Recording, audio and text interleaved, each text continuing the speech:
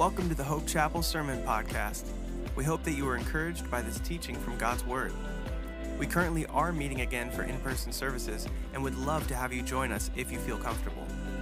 Our in-person service times are Saturday at 5 p.m. and Sunday at 9 or 11 a.m.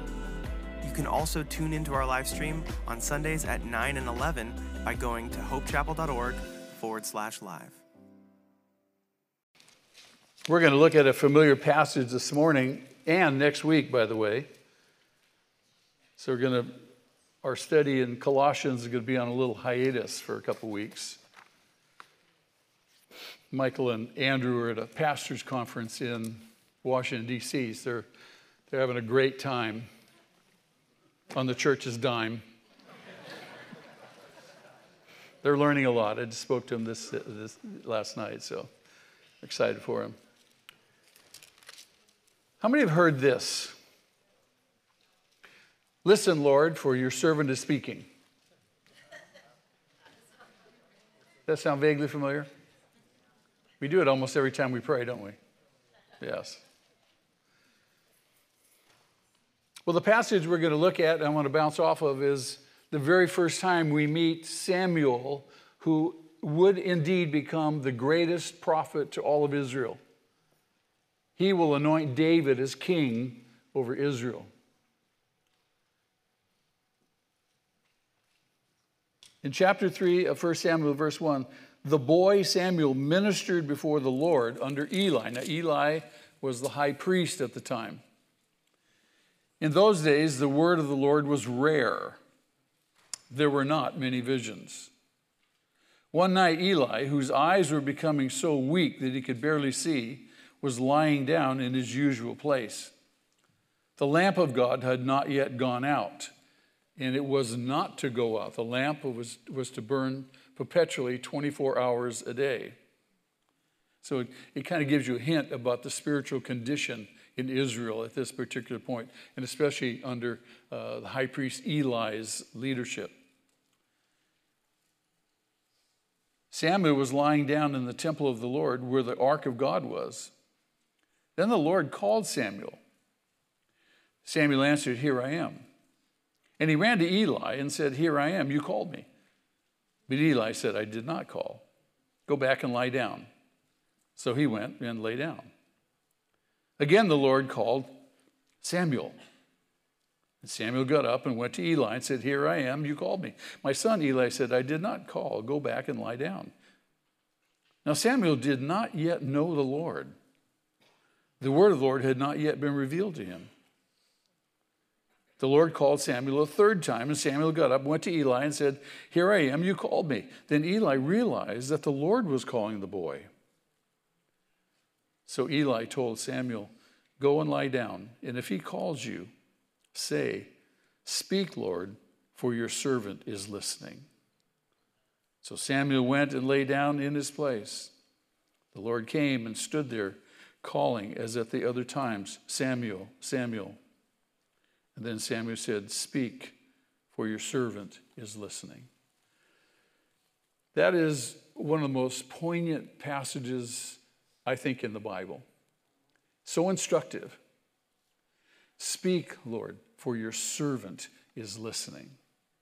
I think so much of the time we reverse that. We say, "Listen, Lord, for your servant is speaking." So I want to talk to you this morning, I want to talk to you next week about God speaking to us. And do we hear him? Are we listening? Have you ever had a kind of inner voice, inner sense, say something that you've either ignored or obeyed? All of us have, I think. Fair statement. Maybe it was to call somebody.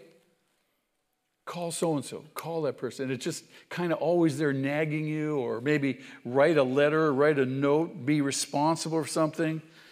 Maybe to do something as simple as pick up after yourself.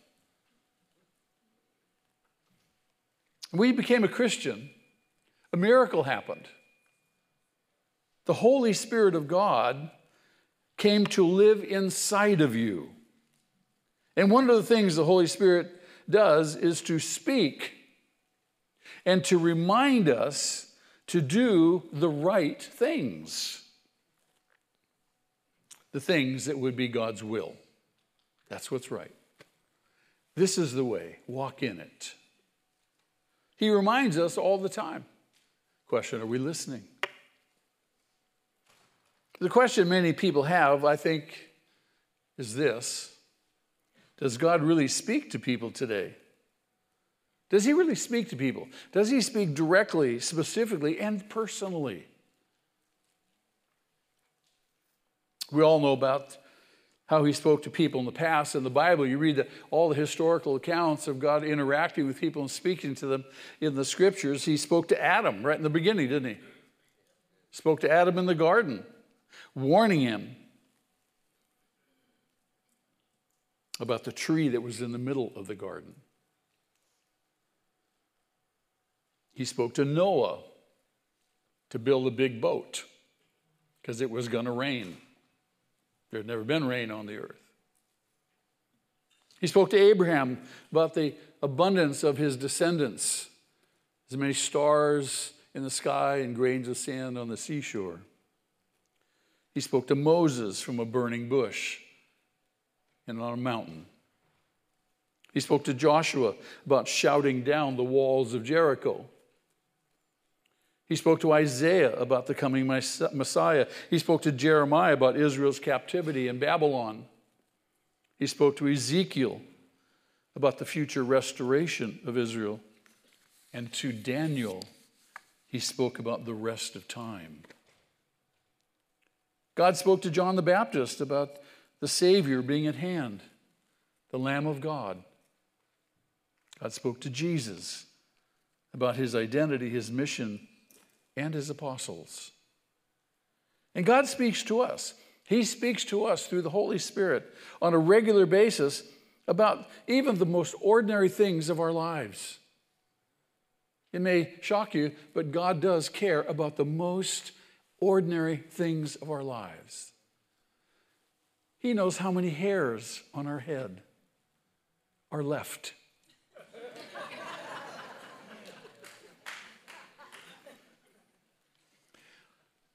I'm convinced that if we could somehow mark with a yellow highlighter the messages from God that cross our minds, we'd see yellow daily. That should come as no surprise because God told us in the scriptures that it would be that way. In John chapter 14, verses 16 and 17, Jesus said this, "And I will ask the Father, and he will give you another counselor to be with you forever, the Spirit of truth. For he lives with you. He will be in you." So those immediate disciples, the Holy Spirit was with them, but after the resurrection, he would be in them, and now the Spirit of God lives in us.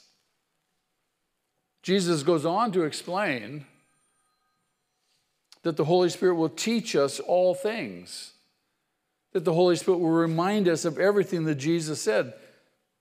Specifically, the Holy Spirit will convict the world of sin and righteousness and judgment.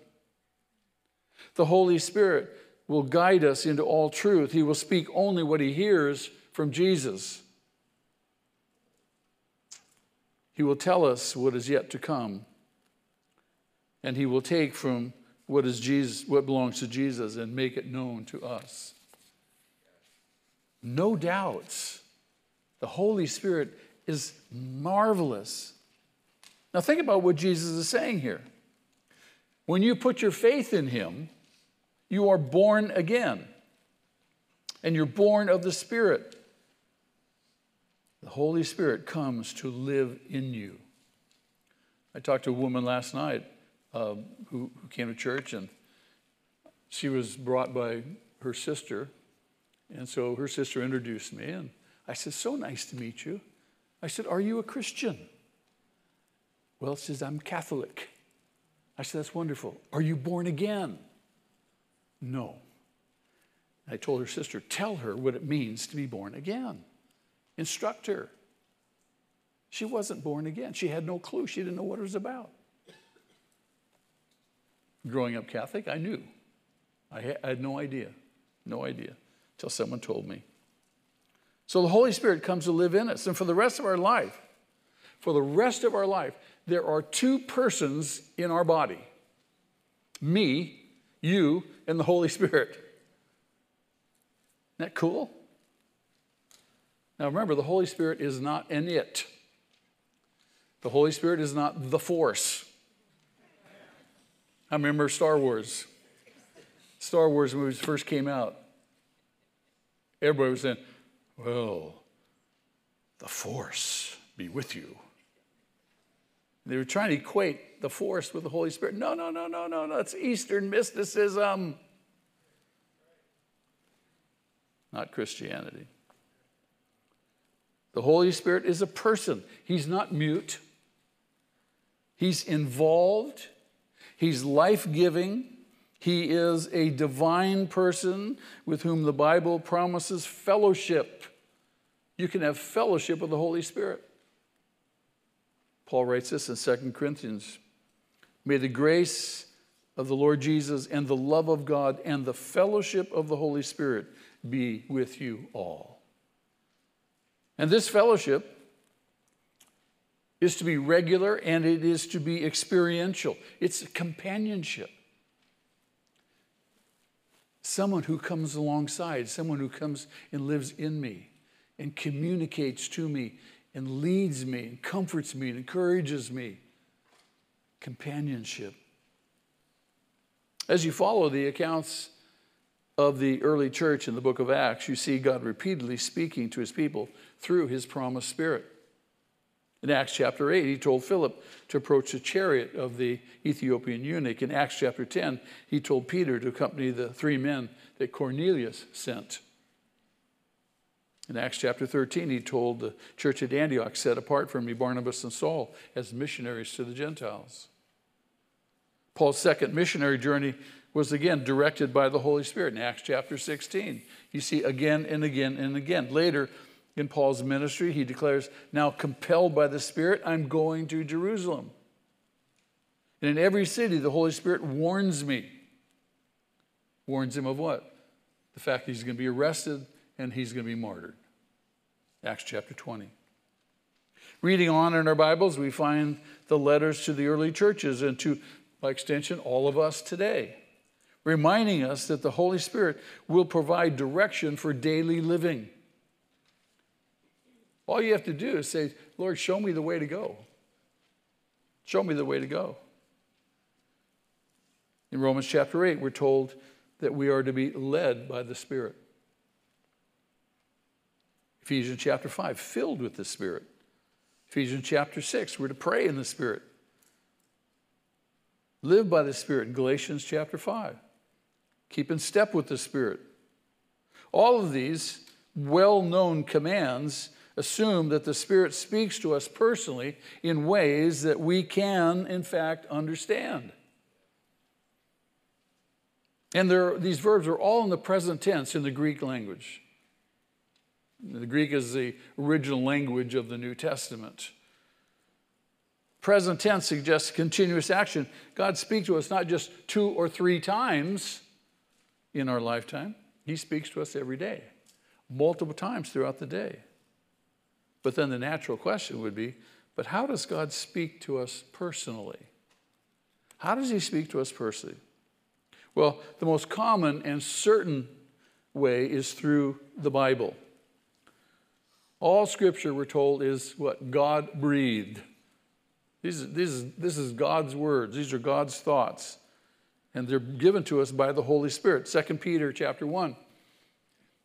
Above all, you must understand that no prophecy of Scripture came about by the prophet's own interpretation, for prophecy never had its origin in the will of men. Men won't think this up. But men spoke from God as they were carried along by who? By the Holy Spirit. So the Holy Spirit moved all the writers of Scripture, both Old and New Testament, to write down the very things that God wanted communicated. So God speaks to us first and foremost through his word. In a very real sense, the Holy Spirit is speaking to us every time we read the Bible. You just have to pay attention. I remind myself all the time when I'm reading, Lord, help me, help me, help me, help me, help me. Because sometimes, you can read and you forget what you read. And you can fall asleep when you're reading. I know probably none of you do that, but it does happen to me on occasion. But the Bible does tell us plainly that God also speaks directly and personally in other ways. Primarily, fundamentally through his word. But God speaks to us in other ways. You find words like this when you read through the scriptures. The Lord said. The Lord said. And it's associated a lot of times with visions. Associated a lot of times with dreams. Maybe an audible voice. Angels, prophetic messages, physical signs. We also find the language of God's personal conversation described in 1 Kings chapter 19. This is a passage where God speaks to Elijah. And again, familiar to most of you. In the NIV translation, it's translated this way, a gentle whisper. In the New American Standard, a sound of a gentle blowing. In the King James, a still small voice. Now remember, that was opposed to what? The earthquake, the thunder, all the loud noises you would necessarily think maybe God is speaking through to be heard. Yes, make a loud noise. No, just a gentle whisper to Elijah. It may come to us as a simple thought. A simple thought. You sense something. You sense something. Could that be God? Could that be God talking to me? Well, hang on. As Paul says, the Spirit himself testifies with our spirit. Now notice this. The Spirit himself testifies with our spirit. It's spirit-to-spirit communication. It's spirit-to-spirit communication. We've all heard it. Maybe out of the corner of your eye, you'll notice someone standing alone in the group and sense an inner prompting. Go over and say hi.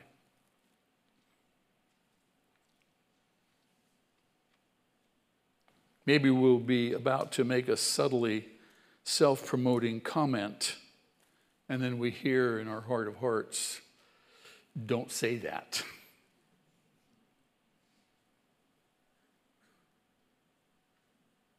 Maybe our troubled spirits would be reassured by the silent reminder from God that sin is dealt with already. It's forgiven. How many times do we beat ourselves up over and over and over with what we've done in the past? And the Lord just says, no. I've already done that. I've already dealt with that. You're forgiven. You're forgiven. Take a deep breath. It's going to be okay. Trust me. Trust me, he says. Nothing to fear. Nothing to fear. Now, it's true that our inner impressions are not always God speaking. You know that, right? Our thoughts can come from one of three sources. They can come from God.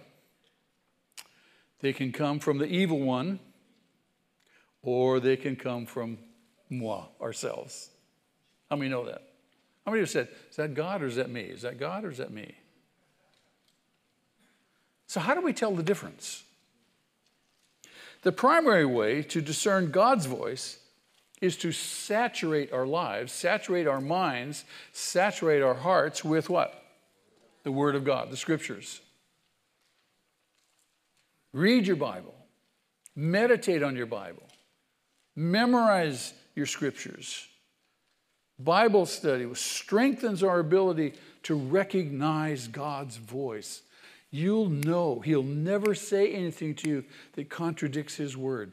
The more you know his word, the more easily and quickly you'll recognize him speaking. What God says to us individually will always match what he says in his word. Isaiah reminded his contemporaries, because there were lots of false prophets around in Isaiah's day, telling the Israelites, telling the Jews, oh no, nothing's going to happen, nothing's going to happen. And Isaiah said, it's coming, judgment is coming. Isaiah said this, to the law and to the testimony. If they do not speak according to this word, in other words, these false prophets, they have no light of dawn. In other words, they're just speaking darkness. Yet some thoughts, some impressions, are neither directly affirmed or disqualified by specific scripture. In that case, how do you discern if it's from God or not? Well, we need to look at the character of what we're hearing. In other words, is it God-like? Is it devil-like? Or is it me-like? Now, God tells us plainly what he is like. Exodus chapter 34. Remember when he passed by Moses, declared who he was? The Lord, compassionate, gracious, merciful, forgiving, and so forth and so forth. So he declares his nature. He declares what he's like to Moses, and to all of us who have read that passage.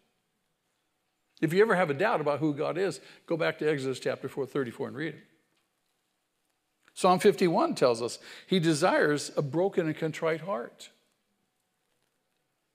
1 Corinthians 13. How many know the love passage? Love is. Say it with me. Love is.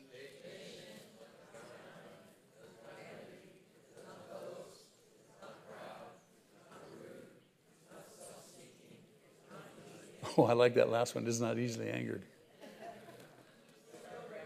Ooh.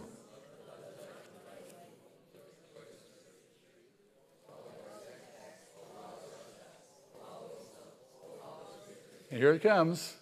Love never fails.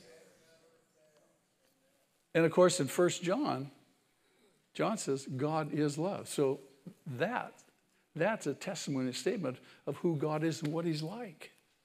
Isn't it nice he keeps no record of wrongs? Not easily angered. He never fails. In Galatians chapter 5, you have a recitation of what's called the fruit of the Spirit. And again, those qualities always describe who God is, and it's the fruit of the Spirit. In Hebrews chapter 4, we're told that he is sympathetic and compassionate. He knows what we go through. He's sympathetic for our condition in our situation, and he's compassionate towards us.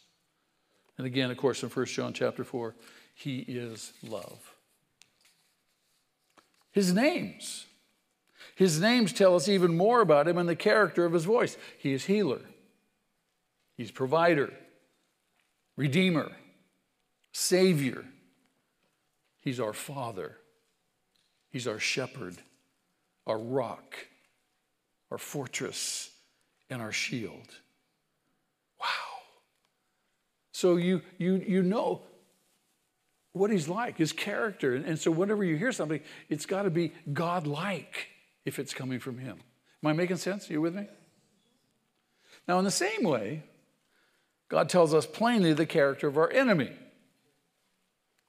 He's Satan, the adversary. He's the devil, the slanderer. He is the ancient serpent who leads the whole world astray, the accuser of our brothers, and he accuses them before God day and night in Revelation chapter 12. He was a murderer, Jesus says, from the beginning. He's a liar, the father of lies. He comes only to steal and destroy. Peter warns us to be on the alert because our enemy, the devil, prowls around like a roaring lion seeking whom he may what? Devour, destroy. We're told to arm ourselves against the devil's schemes, Ephesians chapter 6, his ingenious, cleverly disguised plans to ruin and destroy. In 2 Corinthians chapter 11, we're told Satan masquerades as an angel of light. Unless you understand these things and you understand the character of our enemy, you could easily be duped, and many, many people are, tragically. Then, of course, there's the third source of these thoughts. Moi. Me. You. I'm me. You're you. Whoa. That's a lot, isn't it? Now, we're healthy at some points, aren't we? Yeah. Perhaps we show flashes of generosity, compassion, boldness, optimism, and maybe not so healthy at other times. Tending towards irrational anger, jealousy, envy, fear, self-indulgence, suspicion, distrust, even hopelessness. Now, remembering these differences, what's God like? What's the devil like? What am I like? Remembering these differences can make it easier to discern the source of what we may, in fact, be hearing. I once counseled a couple. The wife had had one night a horrible, terrible dream in which she saw the mangled body of one of her children. She frantically tried to help, but nothing worked. She was helpless, desperate, terrified. When she awoke, she agonized all day about her dream, as you might imagine. Finally, she and her husband called me and asked, "Is God telling us to prepare for the death of our child?" I listened to the dream. I listened to what they had to say, thought about it, prayed about it. After all, the Bible does give examples of God telling people that they're going to die, doesn't he? Then I thought about the nature of the dream. Gruesome, carnage and helpless despair. The impact of the dream, fear and grief. I told them I was confident that this was not God speaking. This was not a God-generated dream. It's not like him to frighten us for no reason. This sounded more like a message from her own heart, which wrestled regularly with fears of losing a child. Or maybe a message from Satan, who's well known for lies and for terror. I said, this is not God. Years have passed. Families moved, but years have passed. I keep up with them, and none of their children have died in a gruesome manner. Praise God. A similar message, on the other hand, had a very different feel. A teenager, young teenage girl with 3 of her friends, one of them had a dream the night before they were in a serious wreck that she had been the only one with her seatbelt on, the only survivor. So she told her friends about this dream. And of course, they all wisely fastened their seatbelts. The very next day, the car crashed, demolished. All the girls survived. The investigating officer looked at the car and the shaken but unhurt girls and said, if you hadn't had your seatbelts on, the outcome would have been a lot different. Where did this girl's dream come from, do you think? Consider the message. A warning of danger that turned out to be very real. Consider the tone of the message.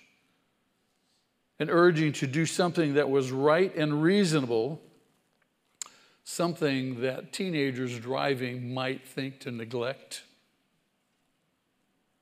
Consider the effect. Saved lives. Who speaks this way? Who speaks this way? A father. A loving, caring Father. However, we've all had times when the clues may have been harder to discern. The enemy, for example, will use, in fact, God's words, but with a subtle twist, as he did with Jesus in the wilderness. Example, we all know Psalm 23, verse 1, don't we? What is it? What does Psalm 23, 1 say? The Lord is my shepherd, and I shall lack nothing. Now, the enemy could use that and subtly twist that verse to say, see, God wants you to have what you want. He doesn't want you to lack anything. You can have all you want. And he'll especially say it if what you may want is self-destructive. He might use the reality of the unforgivable sin. How many know there is an unforgivable sin? I can't tell you the number of people over the years have come to me and say, Pastor, I think I've committed the unforgivable sin. I said, what is it? And then it's some ordinary, average, run-of-the-mill sin. I said, that is not the unforgivable sin. But he might use the reality of an unforgivable sin to convince you that you have, in fact, committed it. What does that lead to? Despair. This, again, is why we must know our Bibles. This is why we must read them and study them. When my application of Scripture seems to be leading me away from rightness, when my application of Scripture seems to be leading me away from responsibility and away from hope, I need to recheck my interpretation and my application. Even more difficult than distinguishing the Holy Spirit from the enemy is telling the difference between the Holy Spirit and our own hearts. Let me give you 3 suggestions. Number 1, take your time. Take your time. What did I just say? Take your time. Are we in the habit of taking our time? No. I find that God is faithful over a period of days to distinguish his message from my thoughts. God, is this God? Is this me? Is God? Is this me? Take your time. With time, he will cause false guilt. He'll cause false promptings and allurings to fade. He will cause his messages to persist and become more compelling. Take your time. Take your time. God does not want it to be a mystery to us what his will is. Just take your time. Some things will become clearer and clearer and clearer. Other things are just going to fade away. They'll become more extinct. Don't confront your friends. Don't correct your leaders. Don't quit your job. Don't launch a ministry. Don't propose marriage or act on any uncertain promptings on the spot. Take your time. When it comes to hearing God's inner voice, Paul tells the Thessalonians, test everything. Test everything. Hold on to the good. Avoid every kind of evil. Here's the second principle. What's the first one? Here it comes. Ready? Beware your wounds. Anybody here been wounded by other people? Oh, just a few of you. Okay. Beware your wounds. We've all been hurt. We've all been wounded by others. And in response, we often become fearful, angry, suspicious. That's what happens to us. So be honest about where you have been bruised and have maybe become unhealthy in your responses, reactions. How many know there's a difference between responding and reacting? Responding is a thoughtful, patient process. Reacting is an instantaneous, impulsive kind of thing. So be honest about where you've been bruised and have become unhealthy in your responses. Anticipate that some messages, some things you'll be hearing will come from your own woundedness. And I know all of us can relate to that. And thirdly, know your passions. Know your passions. There is an old saying, give a man a hammer and the whole world looks like a nail. In other words, what you're passionate about, you're going to hammer people with it. This is the solution. If you are someone who is this hammer effect, by the way, can distort our ability to hear God, especially when we're ministering to other people. If you believe very, very strongly that wives should always submit to their husbands in everything, then it's easy to hear submission as the solution to whatever anyone tells you about domestic disharmony.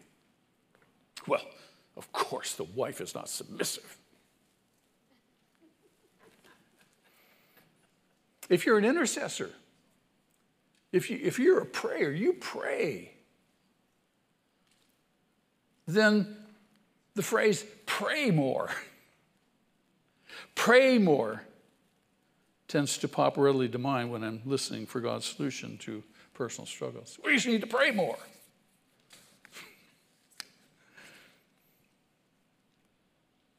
I feel terrible about the days I've said that.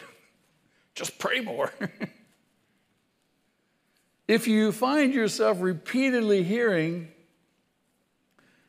what's strong and vibrant in your life, slow down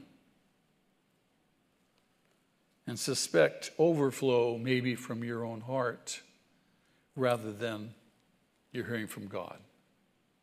Just slow down. God speaks.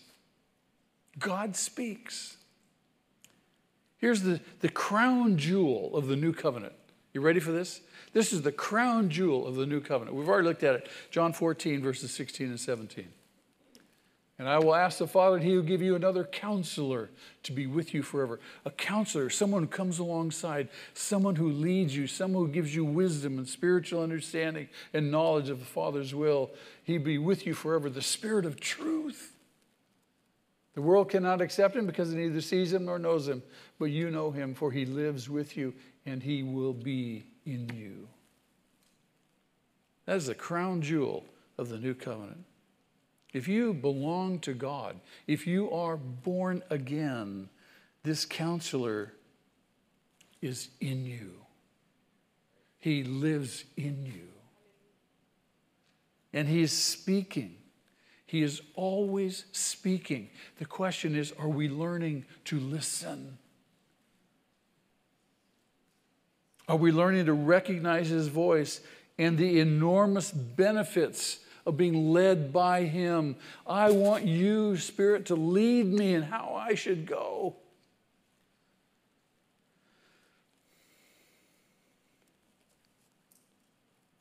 Let's do a little experiment. Shall we do a little experiment? Okay, let's do this. Right now, right where you're sitting, ask the Lord to screen out all the other voices but his and mine. That's a joke. Lord, screen out all the other voices right now. Invite him to say to you in your mind, in your heart, whatever he wants to say. Just say, Lord, speak to me right now, whatever you want me to know. Now be quiet. Just stay quiet right now and listen. Pay attention what comes to your mind. Where does he take you? What do you sense him saying? As things begin to come to mind, don't try to determine it just right now at this moment, if it's you or if it's God speaking. You have a piece of paper there, you have a pencil. Write down whatever that thought is. Write it down right now. It might be a verse of Scripture. It might be simply a word. It might be a phrase. It might be a visual picture. It might be an emotion you're experiencing or some physical sensation. Just write it down. You're not trying to qualify it. You just want to write it down.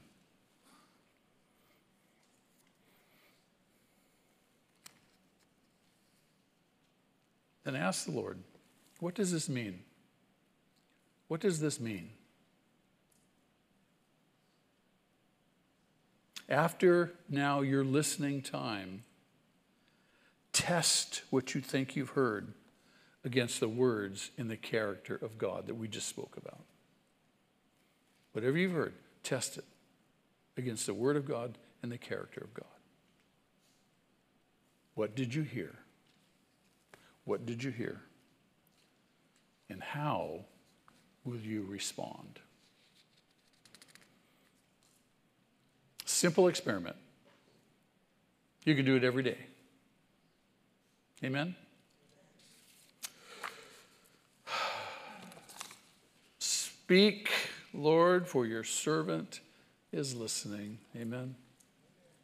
Father, thank you. Thank you again that you do talk to us. You talk to us through your word. You speak to us through just myriads of ways. You are immensely creative in how you communicate to us. You know us more intimately than we know ourselves. And we do want to hear from you. We do want to know more and more clearly what you're saying, what your will is. We just thank you for that confidence that you speak to us. Thank you for your Spirit who lives in us, that tremendous gift. Lord, as we come to your table, again, we ask you to speak to us about those things that maybe we've been ignoring, we've not tended to, or been disobedient over. Speak to us, that we might confess those things, repent of them, and come to your table with clean hands. Thank you, Father. Amen. On behalf of the Hope Chapel family, I'd like to thank you for tuning in to the Sermon Podcast. If you would like to know more about our church, you can visit www.hopechapel.org.